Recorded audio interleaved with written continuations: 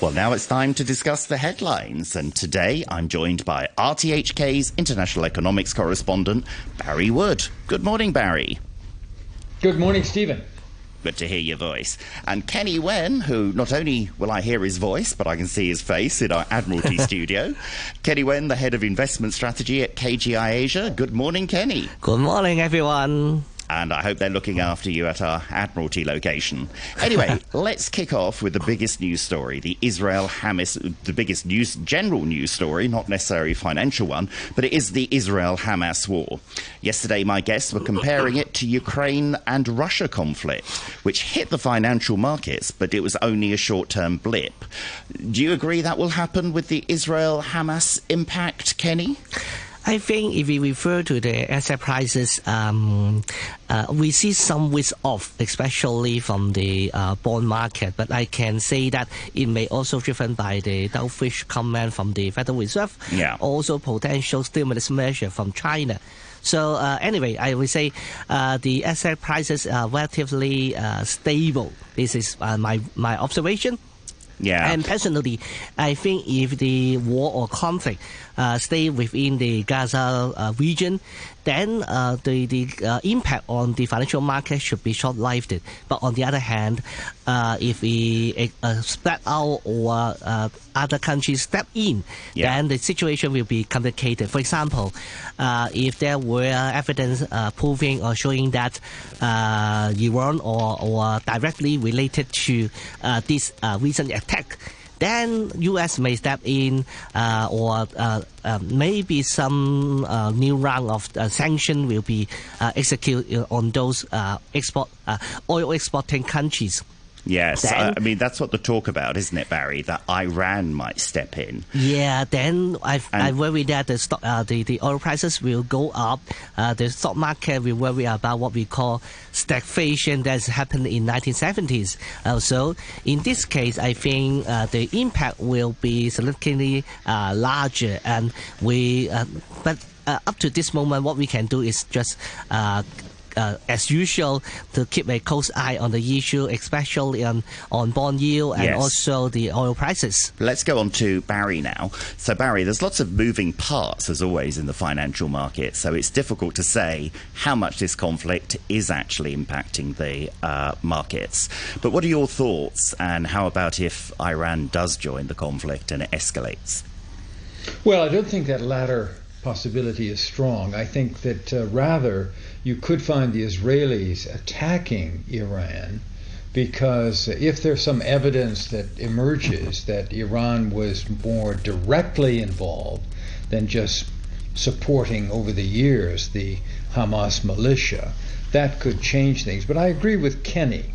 Kenny's got it right. If this remains localized to Gaza and southern Israel, the first 2 days of market trading here in the States have been pretty surprisingly benign.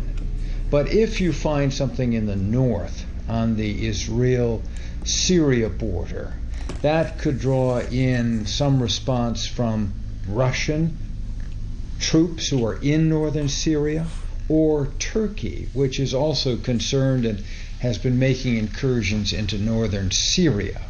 So far, it has been, despite the horrendous loss of life and the rattling of sabers, both from the Americans and certainly the Israelis as they now attack Gaza, I think that we've had very little financial impact from this, as the Israelis say, the war on Hamas.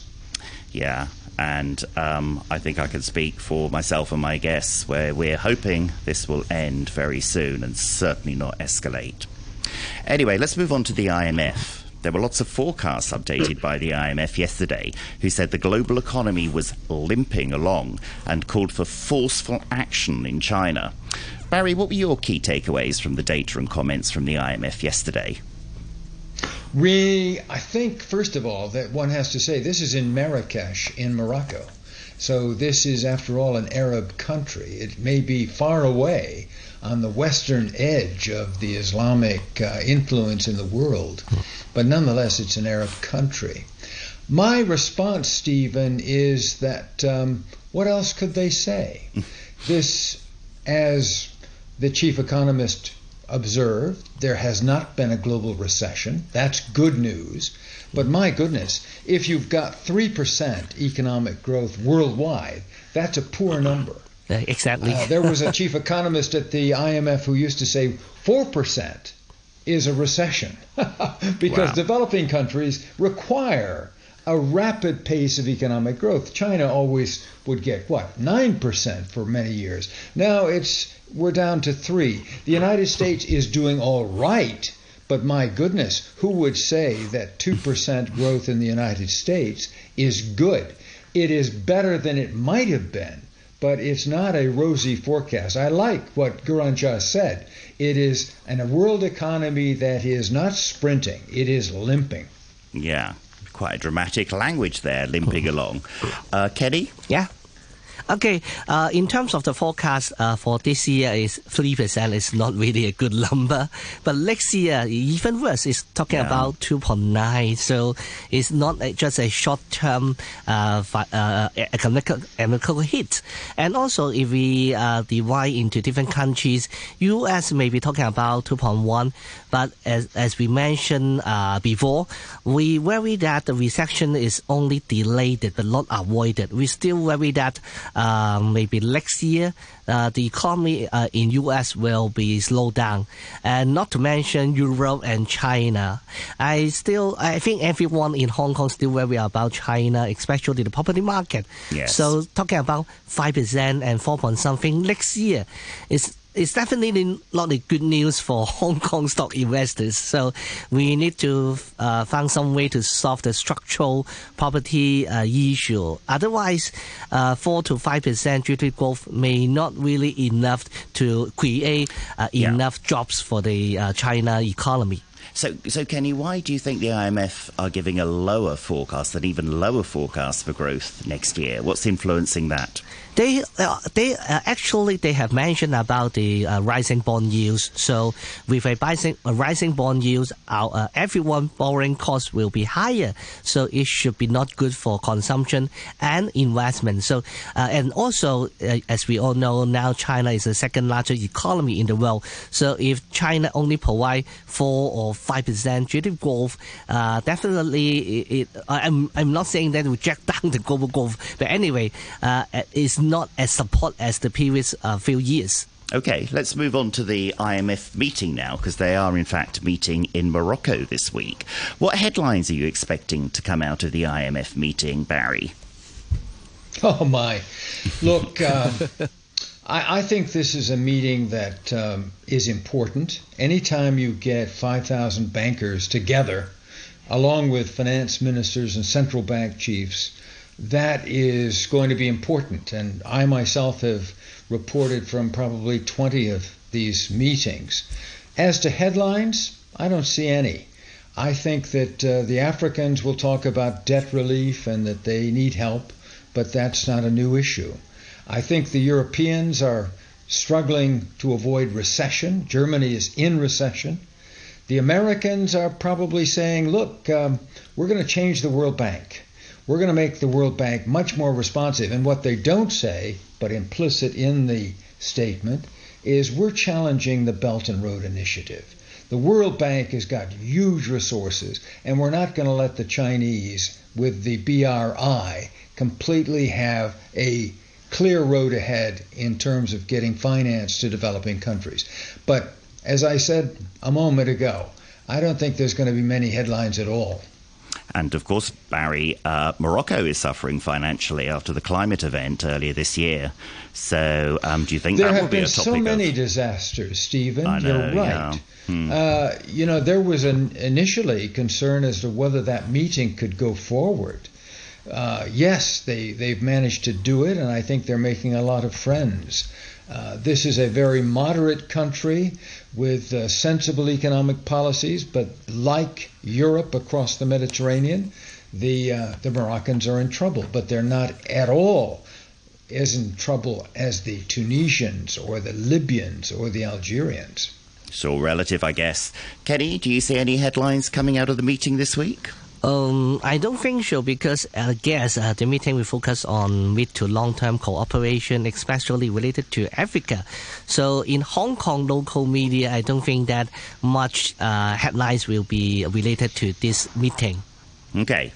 Well, let's move on to another topic that's in the news at the moment. It always seems to be in the news, which is chips.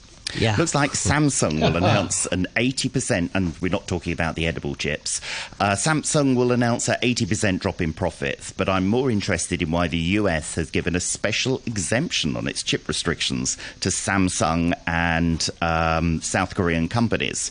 Kenny, why do you think they've made this exception for these companies? I don't have a very confident answer. Maybe Barry can answer. But anyway, I will share my views. First of all, I think it's not helping China. It's helping Korea. Maybe there's some agenda which, not to forget, next year we'll have the U.S. president election. So they may have some agenda. U.S. and Korea will work together on some aspect. And also, if they not to give this waiver, there will be some global supply chain issue that will hurt U.S. as well. And some investors saying that maybe U.S. is quite confident that with the existing sanction is already enough to stop the China to provide high-level advanced chips. So given the waiver for Korea or even Taiwan may not change the whole situations. That is my view. So Barry, how you think? Well, Kenny, I agree with you. I think you've got a very comprehensive analysis of the situation. The Americans are looking for friends, and they know that Samsung, along with TSMC in Taiwan, these are the major players in the chip sector. They don't want to alienate the management of these two companies. And don't forget, both companies are investing in the United States. Yeah. Samsung is putting a big facility in Texas outside of Austin. TSMC is putting a big one in Phoenix, Arizona. So yes, give them an exemption. But Stephen, as to your initial question, why this 80% drop in market profits, it's because the chip sector is notoriously volatile. Okay, I'm going to have to stop you there. Nothing to a lot. Thank you. Thank you, Barry. Just getting the last few words in there to complete your sentence. That was helpful. Anyway, that was RTHK's international economics correspondent, Barry Wood, and Kenny Wen.